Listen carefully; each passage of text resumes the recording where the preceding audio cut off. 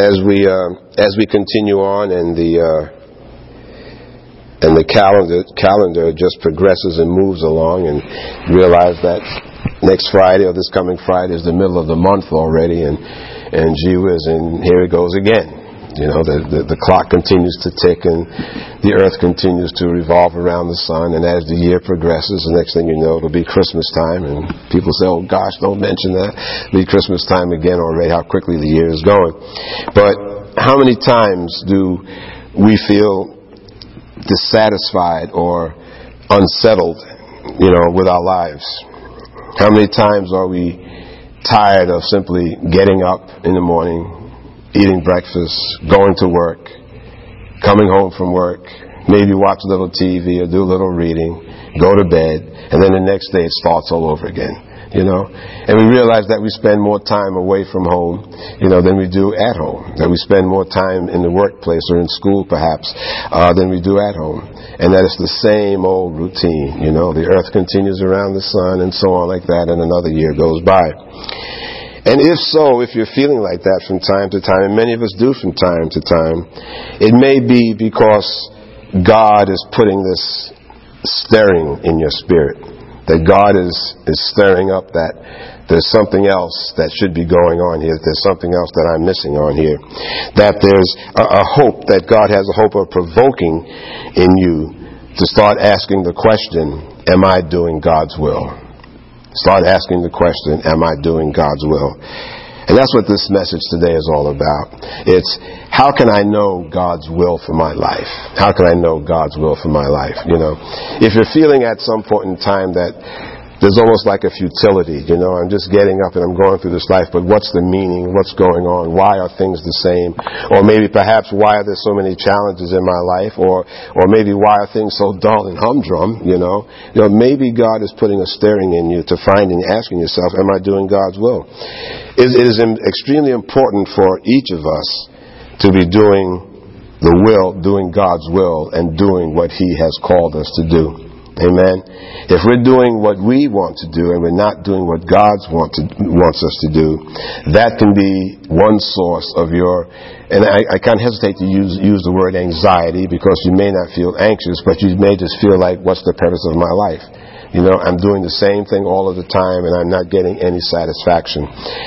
There was a time in our lives, and many of us were born again or came to the Lord at different times in life. But before you came to the Lord and asked Jesus into your life, there's always been a hunger. Every human being has a hunger for something in this life, and some people try to satisfy with drugs.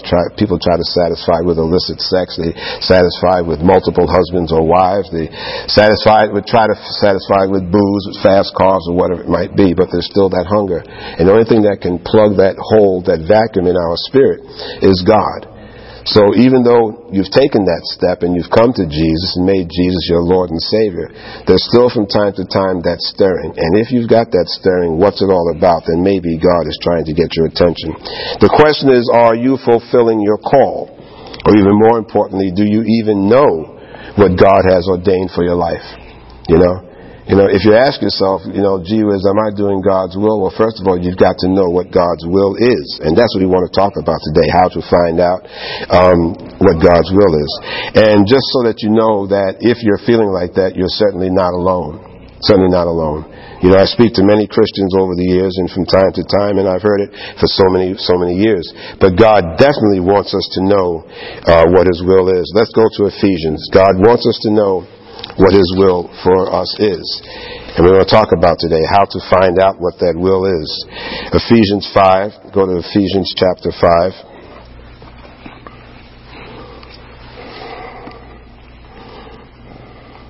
Okay. Ephesians chapter 5.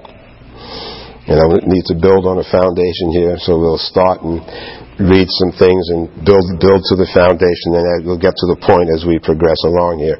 Okay, so God wants us to know what His will is. Ephesians 5, verse number 1 says, "Be ye therefore followers of God as dear children." Okay, as dear children. Followers of God as dear children. "And walk in love as Christ also has loved us and has given Himself for us, an offering and a sacrifice to God for a sweet smelling savor. But fornication and all uncleanness or covetousness, let it not be once named among you as becometh saints. Neither filthiness, nor foolish talking, nor jesting, which are not fitting, but rather giving of thanks. For this you know, that no fornicator, nor unclean person, nor covetous man, who is an idolater, has any inheritance in the kingdom of Christ and of God. That no man deceive you with vain words.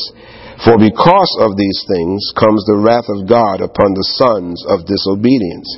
Be not ye therefore partakers with them. For ye were once darkness, but now you are light in the Lord. Walk as children of light. For the fruit of the Spirit is in all goodness and righteousness and truth, proving what is acceptable unto the Lord. And have no fellowship with the unfruitful works of darkness, but rather reprove them. Have no fellowship with the unfruitful works of darkness, but rather reprove them. If you're around in a situation where there's darkness or unfruitful works of darkness, remove yourself from it. Remove yourself, Now that, it could mean physically removing, or it could just simply mean that I'm not going to fall for those words. I'm not going to follow those words. I'm not, because it's not bringing fruit. Anything that is of God brings forth fruit, which means that it's beneficial for us, So we as children of God don't need to be around unfruitful works, because after a while all it does is depress you and bring you down, and sooner or later you'll start following those same unfruitful works. So have no fellowship with the unfruitful works of darkness, but rather reprove them. For it is a shame even to speak of those things which are done of them in secret. But all things that are reproved are made manifest by the light. For whatever doth make manifest is light. Wherefore he saith, Awake thou that sleepest, and arise from the dead, and Christ shall give thee light. Okay, underline that or highlight it. Wherefore he says, Awake thou that sleepest, and arise from the dead meaning the unknowing, and arise from the dead, and Christ shall give thee light. See, so many times we get so caught up in our humdrum, or what we feel is humdrum, our day-to-day experiences and whatnot. We don't realize that we could be spiritually asleep. It's like being asleep at the wheel. You're kind of going through this life, and there are things going on around you, things that are of darkness going on that's around you, or things that are not contributing to your being a child of God. But we've come to almost accept it, and it has become so much of our day-to-day routine that we're kind of spiritually dead. We're not alert to what's going on around us. Many times there can be, and I say to dads all of the time, that many times that we can be so busy and caught up in things going on in the world outside of our homes that we're spiritually dead and asleep at the wheel of things that are going on within our homes. Amen? Amen? So we need to awake. We need to be awake and alert to what's going on. And the same thing goes for those that are not dads. The same thing goes for all children of God.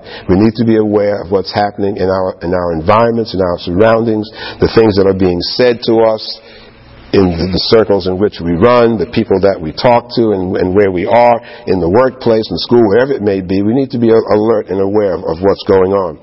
Wherefore he saith, Awake thou that sleepest, and arise from the dead, and Christ shall give thee light.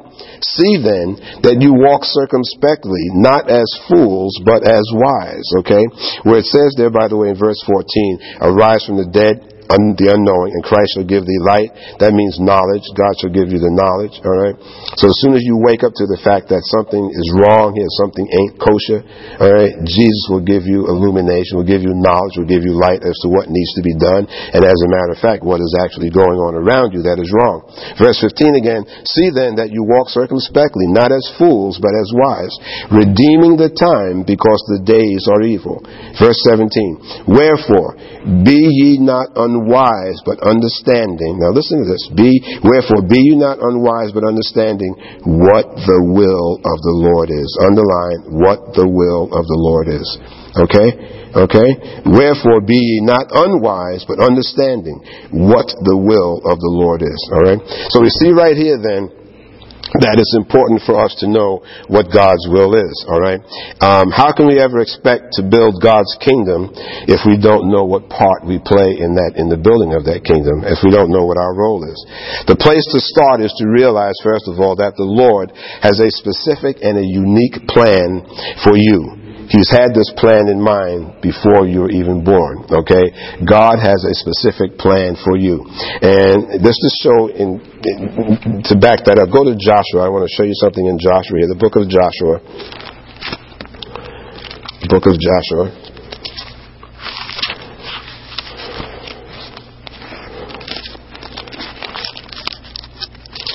Book of Joshua. Joshua 1.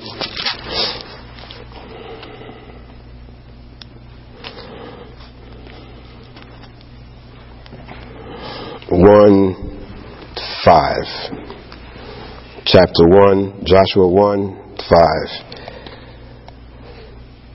Now this is verse number 1 there in Joshua says, now after the death of Moses, right, the servant of the Lord, it came to pass that the Lord spoke unto Joshua, okay?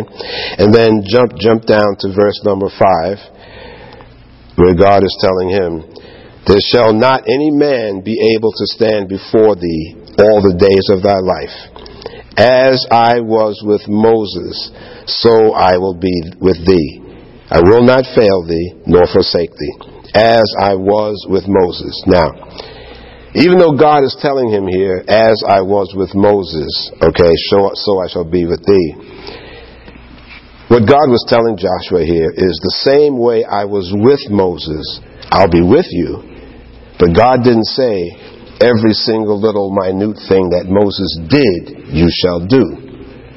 So what that means is that God is telling Joshua, the same way I was with Moses, I'm going to be with you. But you know what, Joshua? You're going to have a specific path in your life. And we know that Joshua went on to do many different things that Moses did not do. So what I'm saying to you, the same promise is made to you. As God was with Moses, so he is with you. But your particular path is unique. Your particular path in this life is different. God will be with you in the same way he was with Moses and was with Joshua, but the path for you is not going to follow, obviously, the same exact path that Moses did or that Joshua did. You know, you're not in the middle of the Sinai desert. You know. So when God says he's with you, and as he's with Moses, he'll be with you, but your path is distinct. And your path in this life, in God's will, is entirely distinct, and it was thought of long before you were born. Long before you were born. All right? So to know God's will for your life is very, very, very important to us. Because while we're all sitting here in church, God's will for mankind is what it is for mankind. But God's will for us as individuals is to carry out different functions within God's will to bring God's will in total together. You follow what I'm saying? In order to build a house, you need a carpenter, you need an electrician, you need a plumber, etc. Okay? Not an electrician cannot build a house by himself. A plumber cannot build a house by himself or herself. Amen. So it is in the kingdom of God. God has a unique path for each one of us to follow. All right? But if we don't know what that is, then it's hard for us to be following God's path, and especially if we're not hearing God's voice, it's hard for us to follow God's path to bring to pass that which needs to be done. All right, in this existence. All right, so we see here that how he spoke to Joshua. God had all of your days written out before you were born. You aren't a mistake that just is here for the sake of being here. The parents that God gave you, your personality and everything else about you was orchestrated by God for a specific purpose. Okay, for a specific purpose. And you may find that there are some things that you wind up saying and doing that are so unique, and you may not see it, but there are others that are around you that can spot in you a uniqueness, a difference from other people, especially when you become a child of God. Especially, we appear to be different before people, especially non-believers. There is a difference there's a difference the way you carry yourself. There's a difference the way you handle stressful situations. We are not the same as ungodly people, but you have a purpose.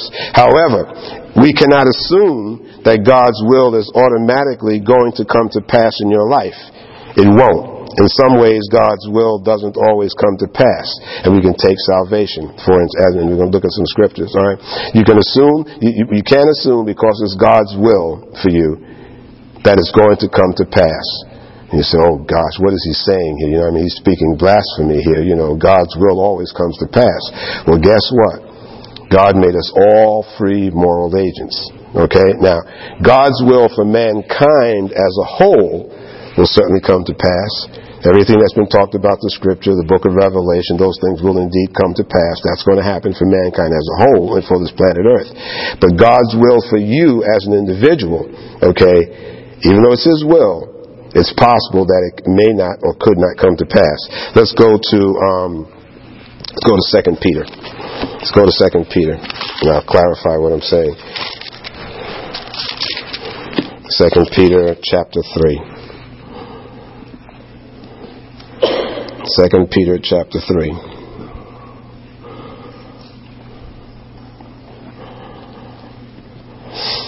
Okay. 2 Peter chapter 3. Okay. Even though talking about God's will and whether or not it will inevitably come to pass. Verse number 1. This second epistle, beloved, I now write unto you, in both of which I stir up your pure minds by way of remembrance, that you may be mindful of the words which were spoken before by the holy prophets and of the commandments of us, the apostles of the Lord and Savior, knowing that first, that there shall come in the last days scoffers, walking after their own lusts, and saying, where is the promise of His coming? For since the fathers fell asleep, all things continue as they were from the beginning of the creation. And the Lord knows that there are certainly a lot of scoffers today when it comes down to Christianity. Verse 5, for this they willingly are ignorant of that by the word of God the heavens were of old, and the earth standing out of the water and in the water, by which the world that then was, being overflowed with water, perished. But the heavens and the earth which are now, by the same word are kept in store, reserved unto fire against the day of judgment and perdition of ungodly men. But beloved, be not ignorant of this one thing. Be not ignorant of this one thing, that one day is with the Lord as 1,000 years, and 1,000 years as one day. Now, that does not mean that one day equals 1,000 years. What it's simply saying is that one day to God is the same thing as 1,000 years to God. Because 1,000 years, one day or 1,000 years is it's an existence, if you will, of physical life that we understand here on this earth. It's a temporal, it's a time thing. We are constrained by time. You know, we can't jump ahead to the future. We can't go back to the past. There's yesterday, there's today, and there's tomorrow for us. All right. I just got through saying when we opened up here that Friday will be, the middle of the month already. That Christmas is a little ways off. Well, you see, that's us judging time. With God, there is no sense of that time. God exists in a continual now. He's not constrained by time. So for God, one day is the same thing as 1,000 years. There's no difference to God, okay? So it says, be not ignorant of that, all right? And that is so important, too, when it comes down to us thinking about what is God's will for our lives, because we will many times get hung up on the fact that, well, gee whiz, I prayed this prayer, or I believe God wants me to do this, or this particular event is going to happen next month or next year or whatever. And so that's the time that we put on it. When God makes a promise to you, when God tells you that something is going to happen or that this is His will for you, okay, that's His will for you now, and that will is the same as it will be 10 years for us. The will has not changed. God's will as it was established before the foundations of the earth, that has not changed. God did not say this will that I have for you and put your name in that spot, okay, already is only going to be for X number of years. That's His will for you, period. Whether or not you walk in His will and whether or not you achieve His will, okay, can be altered, even though He's God. All right? Okay, now let's continue reading. The Lord is not slack concerning His promise. Okay, in other words, He's not just, it's something that's going to be real. The Lord is not slack concerning this promise, His promise, as some men count slackness, but is long suffering, patient toward us, not willing that any should perish. Please underline, not willing that any should perish. All right, so God does not want anyone to perish, but that all should come to repentance. All right, so verse number 9 there, important verse. The Lord is not slack slack concerning his promise, as some men count slackness, but is long-suffering or is patient towards us, not willing that any should perish. Please underline, not willing that any should perish. All right. Not willing that any should perish. That means that being spiritually dead. It is God's will that every single human being on this planet Earth should come to Jesus Christ, should find repentance, okay?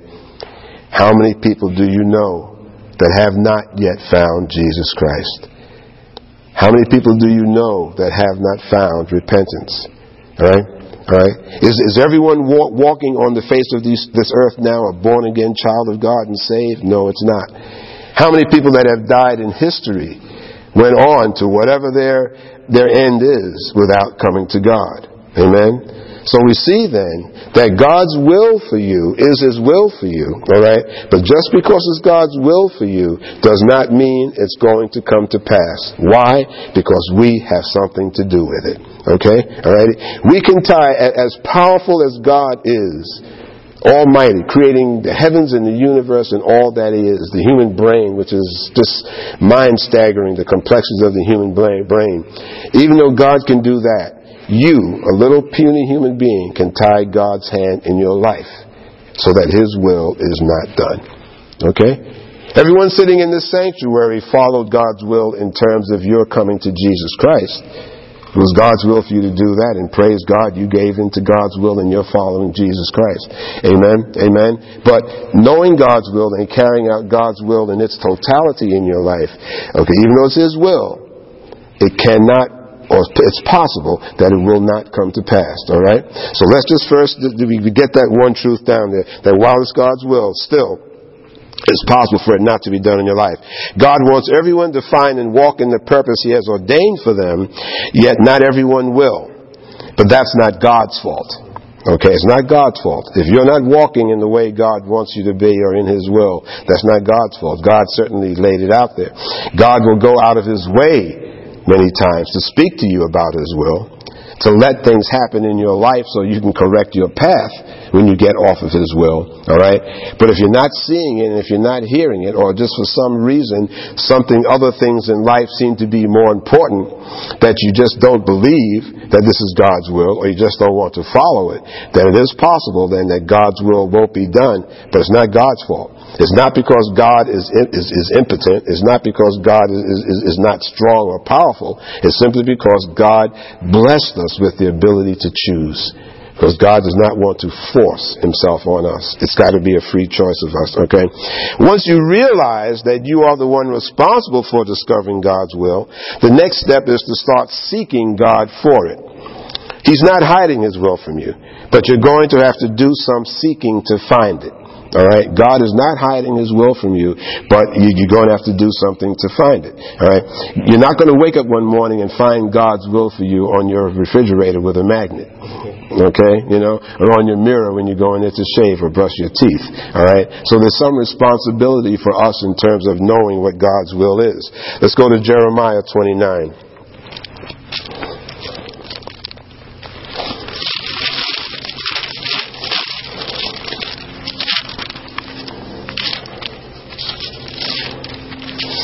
You know, we just take so much. We take so much for granted as being children of God, being Christians, that we just think, oh yeah, I'm doing exactly what God wants me to do, and you know, I go to church and I'm coming to church and I'm doing this. But are you really following what He wants you to do? You know, and you don't know how dynamite or how full your life could be if you were following His will. It doesn't mean that you won't have challenges. Jesus said that you'll have tribulations and challenges, you know. But if you're following God's will, you certainly will know that you're following God's will. And let me not jump ahead of myself here. Praise God. Okay, Jeremiah 29, verse number 8. 29, verse number 8. Praise God. 29, verse 8.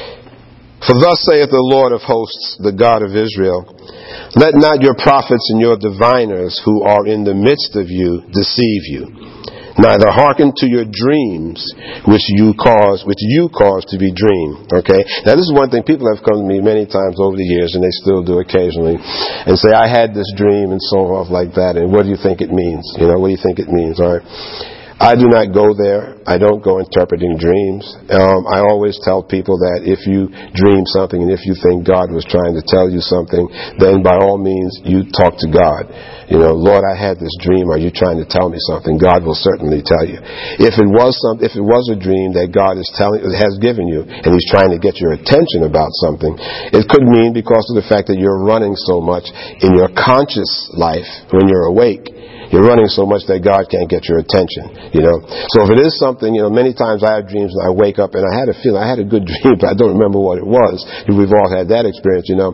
But the dreams that are unsettling, you do seem to remember. I find very interesting. So if you've got an unsettling dream like that, you know, don't go looking for somebody to interpret that dream. You know, I certainly will not do that. I tell people all the time, I love you, God loves you, but I don't go there because I believe that if God is trying to get your attention, then God can certainly do so, you know. But you have to go to God and you have to ask Him. All right, Lord, I dreamed that, you know, I was sitting at my desk and this pencil that I was trying to sharpen jumped out and screamed at me and did so and so and so and so. You know, Lord, what does that pencil mean? You know, was that you, or was it simply the baked beans that I had an overabundance of before I went to bed last night that gave me indigestion? You understand what I'm saying? Okay, and we're saying here are let not your prophets and your diviners who are in the midst of you deceive you, neither hearken to your dreams which you cause to be dreamed. Because there's so many people that run to folks and say, I had a dream, and there are so many false prophets out there who will say, yeah, you know, as long I take MasterCard, I take Visa, American Express, you give me this amount and I'll interpret your dream for you, you know. And that's the same thing as astrology. You know, we don't get messing in that stuff because the Word of God, Leviticus and Deuteronomy talk about that as dabbling in the occult, and you don't go there. You know, if God is trying to talk to you, if He chooses to speak in a dream, which the Bible is filled with occasions where God did speak to people in dreams, so I'm not saying God doesn't.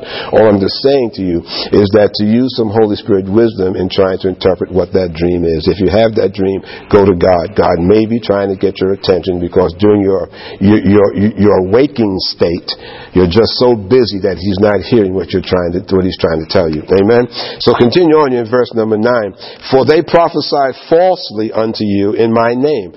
If you read through from verse 8. For they prophesy falsely unto you in my name. I have not sent them, said the Lord. Please underline that. For they prophesy falsely unto you in my name. I have not sent them, saith the Lord. And I got to pause on that again because I'm being pulled back to the thing about God's Word is free. You know? So when you start hearing people, even on the TV, where there's a word, and the channel, I see this on certain channels more than others, when there's a word, there's a good message that's going on, and then all of a sudden, they start getting to the thing about if you give, and sometimes it's like $77, because 7 is God's number, you know, $77.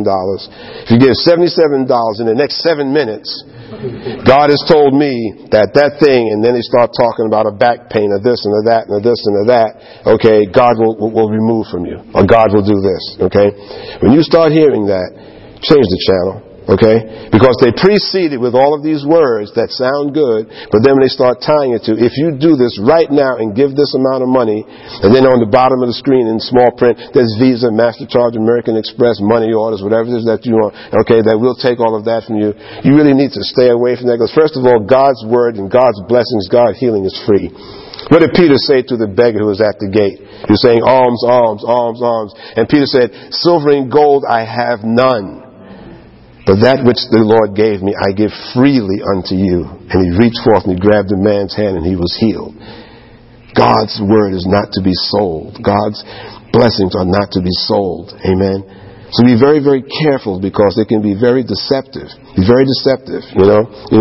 It is not God's will also that we should be so ignorant that we should spiritually die and be separated from God because we're not wise enough, Holy Spirit wise enough to follow what it is that the Lord's telling us. Amen.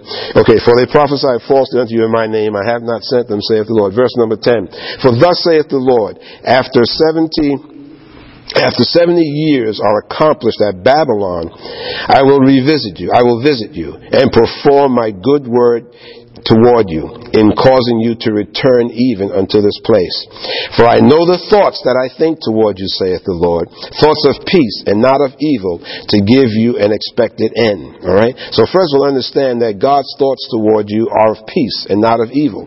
Okay? To give you an expected end. Then shall you call upon me, and you shall go and pray unto me, and I will hearken unto you. Please underline or highlight all of verse number 12. Then shall you call upon me, and you shall go and pray unto me, and I will hearken unto you. And you shall seek me, underline, and find me when, underline, you shall search for me with all your heart. In verse 14, and I will, underline, I will be found by you, saith the Lord. And I will, underline, will, turn away your captivity, turn away things that are coming against you, things that are putting you in bondage. And I will gather you from all the nations and from all the places to which I have driven you, saith the Lord. And I will bring you again unto the place from which I caused you to be carried away captive. All right? So we were saying before that while it's God's will for you, for your life, and you have a choice of whether or not it'll come out, how do you claim God's will? Well, the thing that we have to do is to seek Him. All right? And God is saying, it says, then you shall call upon me in verse 12, and you shall go and pray unto me, and I will hearken unto you. You cannot expect to know God's will if you're not seeking Him.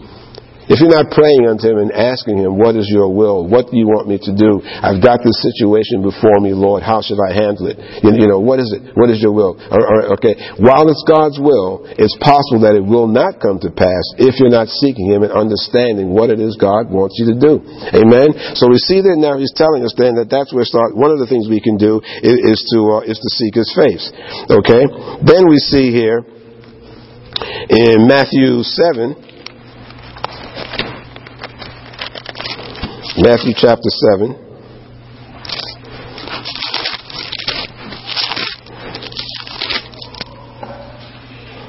Matthew 7. What do we have to do to find God's will? Chapter 7, and we're going to go to verse 7. Matthew 7, verse 7.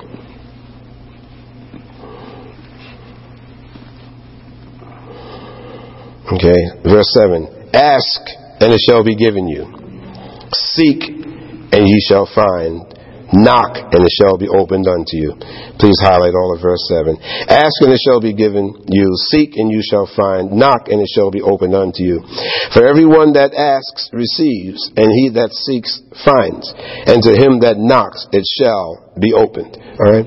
So if you want to know the Word of God, how can you expect to know it if you're not seeking Him and asking Him? And many times, if you get in a crisis situation or when things are just so unbearable or feeling so caught, simply saying to the Lord, Lord, I'm asking, I'm seeking. I want to understand, Lord.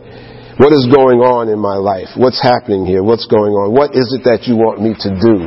What is your will for me? Here's the situation. Now, God knows what the situation is, but God wants you to acknowledge that you realize that the situation or whatever it is that you're praying for is not present, is not there, or something is there that you want to be removed. God knows that, but He wants you to come to Him and say, Lord, what is your will? How do you want me to handle this, Lord? What is my future going to be regarding this thing? I'm not asking for a crystal ball, God. But let me know, how is it? What is your will for me? Do I remain with this person? Is this the one that I should be marrying? Is this the place that I should move to? Is this the job that I should be seeking? What is it you want me to do? This situation keeps coming up in my life. Lord, what I want to do is to make sure that my response to this situation, I want to make sure that it's you. Amen? I want to make sure that it's you. And so you therefore go on and you ask God and you knock and you seek to make sure that it is indeed you. It is indeed His will. Okay, continue. Verse number 9. What man is there of you whom, if his son ask bread, will give him a stone? Or if he asks a fish, will he give him a serpent? If you then, being evil, know how to give good gifts unto your children, how much more, underline more, how much more shall your Father who is in heaven give good things to them that ask him? Underline, Father who is in heaven give good things to them who ask him. Okay? So in other words, if we're willing to give to our children, to our loved ones and whatnot, how much more will God want to give to us? It is not God's will for us to be on this planet suffering and going through a hard time, living an uncertain life. Again, God knows we'll have tribulations. God said we'll have tribulations, but it is not his will for us to be suffering and not knowing what to do. Okay, and not knowing what his will is. If I'm as a manager and my will is for my employees to do certain things, then I have to tell them what my will is, and they have to ask. When do you want this report? When is it due? By what day? By what day? So if they want to know my will, then and if I haven't made it explicitly clear and they're not understanding, then I expect them to ask. Well, God is expecting them to ask. What is his will for you? All right? It goes on, we're going to say it. Many times we think that if we read the Word, many people think that, well, if I read the Bible enough that I'll find out God's will. Well, again, I say, God's Word certainly will tell us about His will for mankind and whatnot. But reading the Word from cover to cover simply is not going to explain God's will for you. Don't think, well, Pastor Cobb, I read the Bible 4 times, from cover to cover, Genesis to Revelation. I read it 4 times, and I still don't know what God's will for me is. Well, because that's not the answer. It is not enough for you to simply read that. While the Word shows us will for mankind, you need to find out specifically what it is for you. So let's go to Romans, the book of Romans.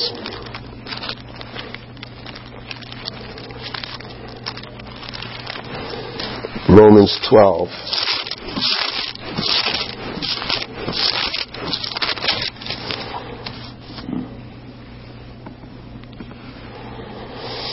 Okay, Romans 12,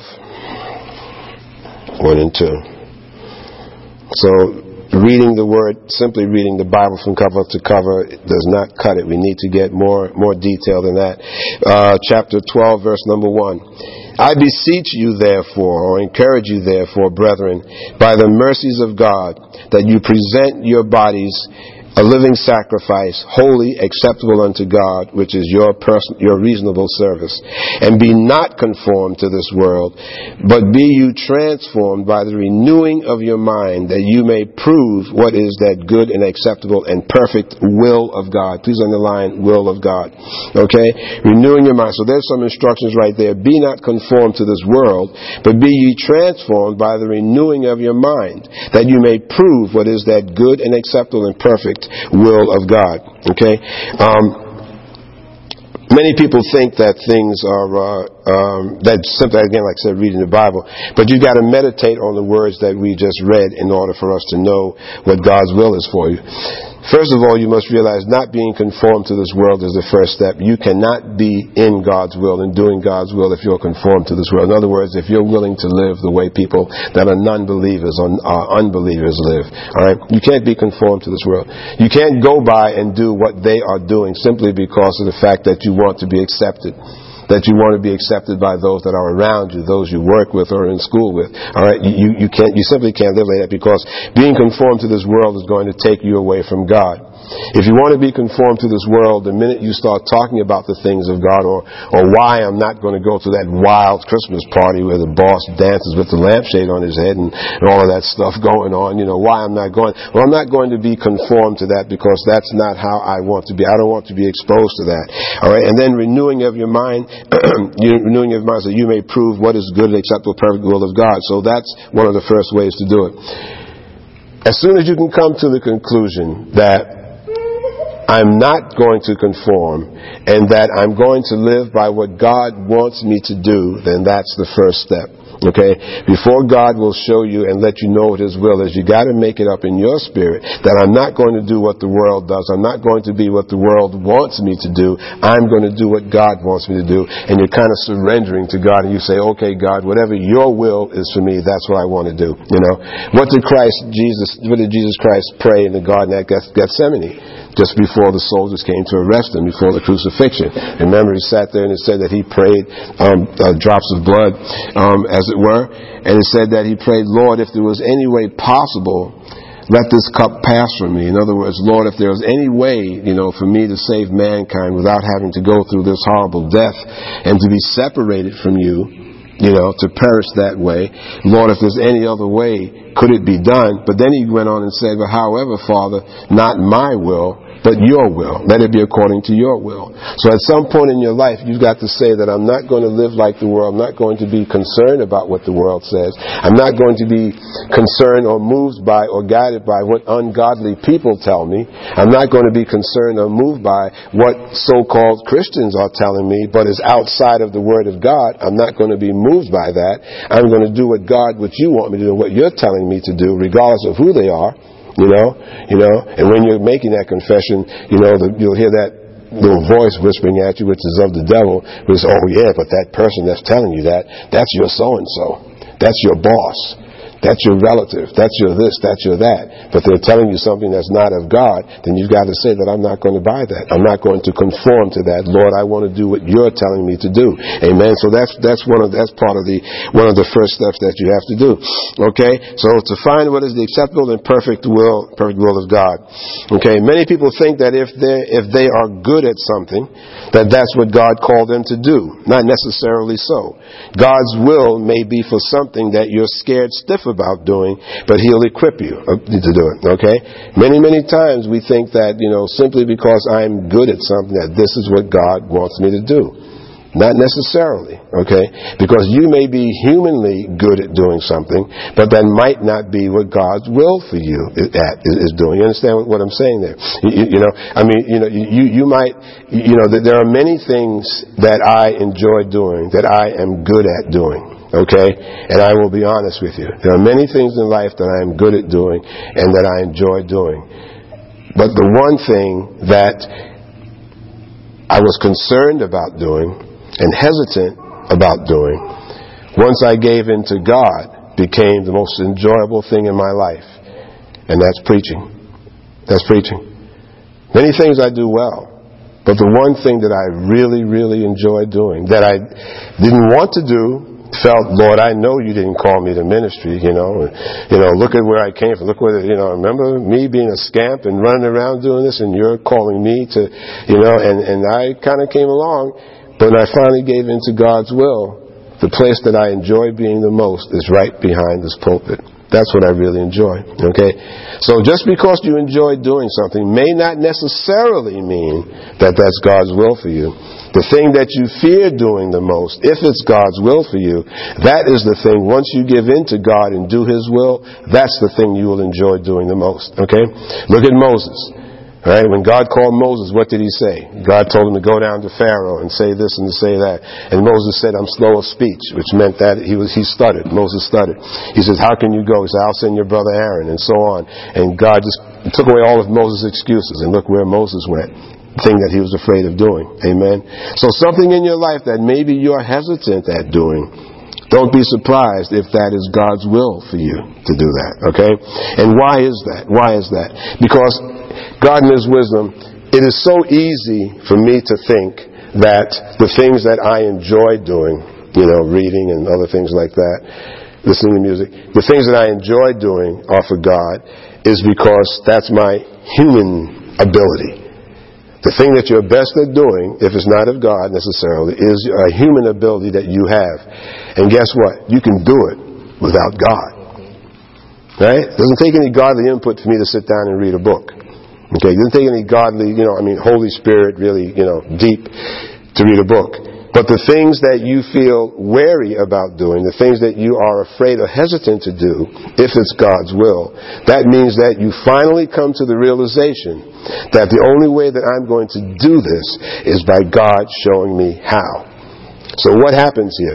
In your spirit, in your mind, in yourself, deep inside here, you're moving from believing and doing something that you are good at because you are good at it, to doing something that you're not good at, and you totally need to depend on God to do it. That's the difference. That's the difference. God wants us to be dependent on Him for doing His will, for doing the things in life that really, really matter. The things that are important and whatnot cannot be accomplished without God. That's why we need to make sure we're doing God's will. You know, I've seen so many people go off and do things thinking it was God's will and it wasn't. And then a year or so later they're back, you know, and I'm praying for them and counseling and things like that because they made a decision that really was not God's will for them. You see? So God's will, if it's something that really comes, and I use the term naturally to you, you know, don't go thinking that that's God's will. I mean, it might be. Yeah, it might be. I mean, you need to pray about it. But God's will is really that thing, or mostly that thing that you are very possibly uncomfortable about doing, that could be where God is calling you to do. Okay, so whenever so that's something else for you to pray about in terms of looking at how to make sure that I'm doing God's will. We go to Galatians 1, and getting down to some closing scriptures here. Galatians 1.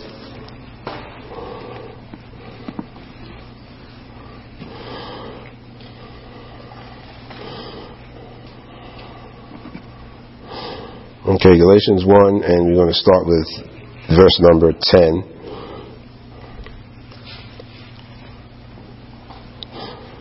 We're going to look at Paul here and what Paul was doing and so on.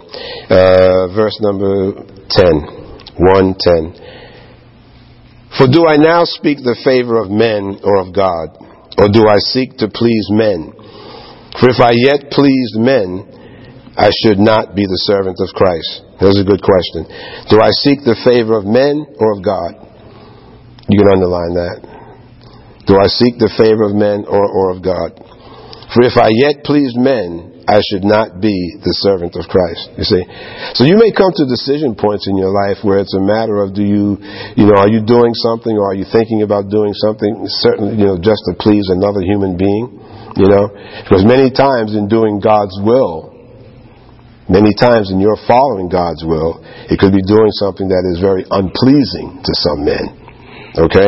But you're saying, do I seek to please God or please? I know, me personally, I'd much rather be seeking to please God. And it's not rocket science, but just stop and think about it. Who's in control of your destiny? Where are you going to hopefully spend eternity? Well, hopefully in heaven with God.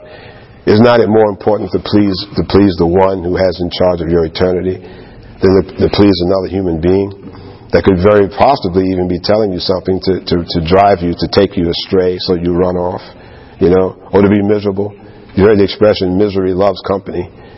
Some people love to see you miserable because they're miserable. And if you're happy, why are you so happy? Why are you so happy? They don't understand why and then they try to bring down your joy. To the point of lying to you or to saying something, gee, that's an ugly dress you got on, or gee, those are horrible looking shoes, anything to destroy to steal your joy. Amen. If I yet please men, I should not be the servant of Christ. But I make known to you, brethren, that the gospel which was preached by me is not after man. Okay? The gospel which is preached by me is not after man.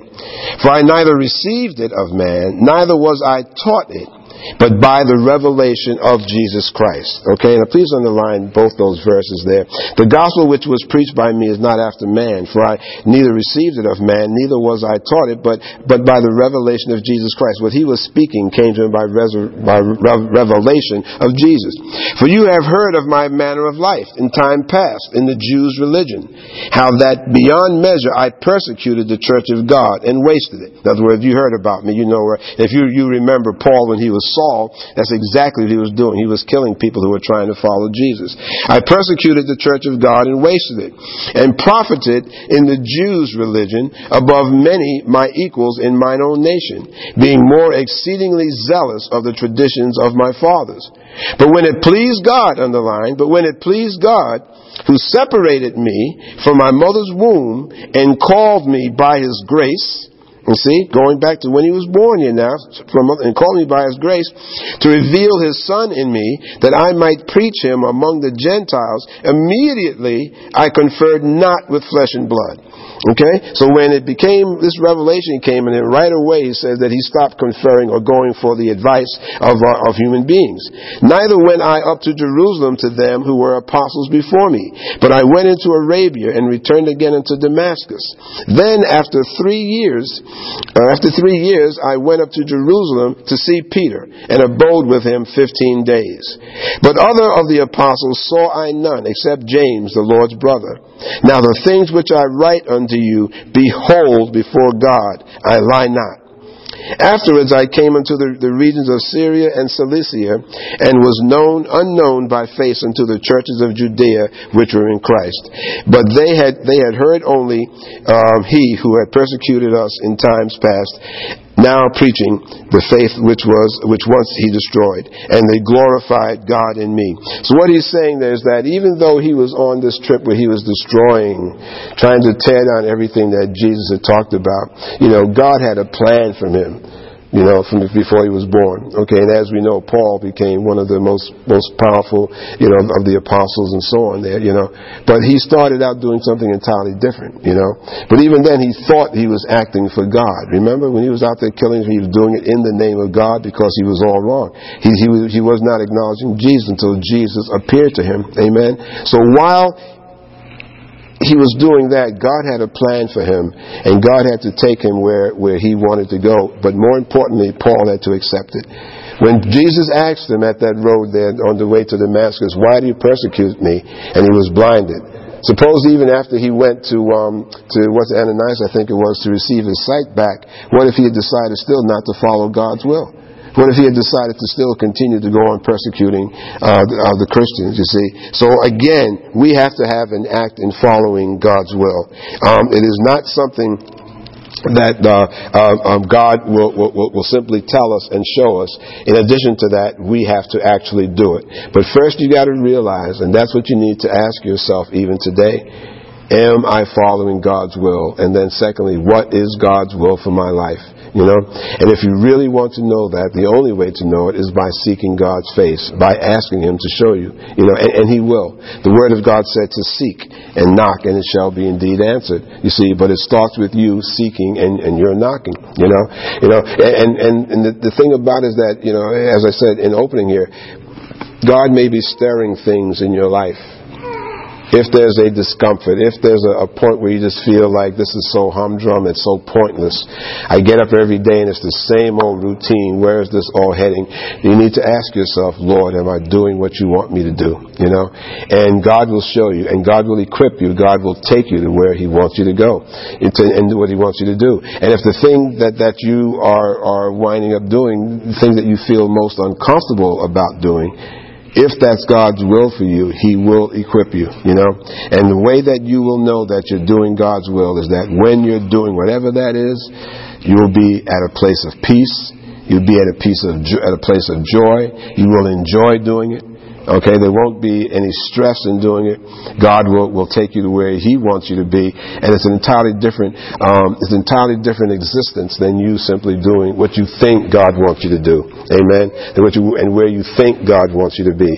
So take those things in your life, think about it, meditate. The Word talks about meditating on God's Word. Meditate on those words. Spend some quiet time with God and really asking Him. And there's nothing wrong with you saying to God, God, this is what I'd like to do. This is what I feel good about doing. This feels good to me. But Lord, is this your will for me? Is this what you want me to do? Because while you may feel good at doing it, it may feel good for now, but 6 months, a year, 5 years, 10 years down the road, you may find out that this is the worst place that you could ever have gotten into, simply because you didn't feel it, you didn't ask for God's word, will. And many times, we will know it. We will know it. Look back and reflecting on my life, there were times that I knew that God wanted me to do something or not to do something, and still I insisted on going ahead and doing it, and then it turned out being disastrous later on. Amen? So just because it feels good and sounds good to you, don't think that necessarily it's what God wants you to do. Amen? Praise God. Praise God. I pray that this message has been a blessing to you, and now before we close, let us prepare to honor God with our tithes and offerings.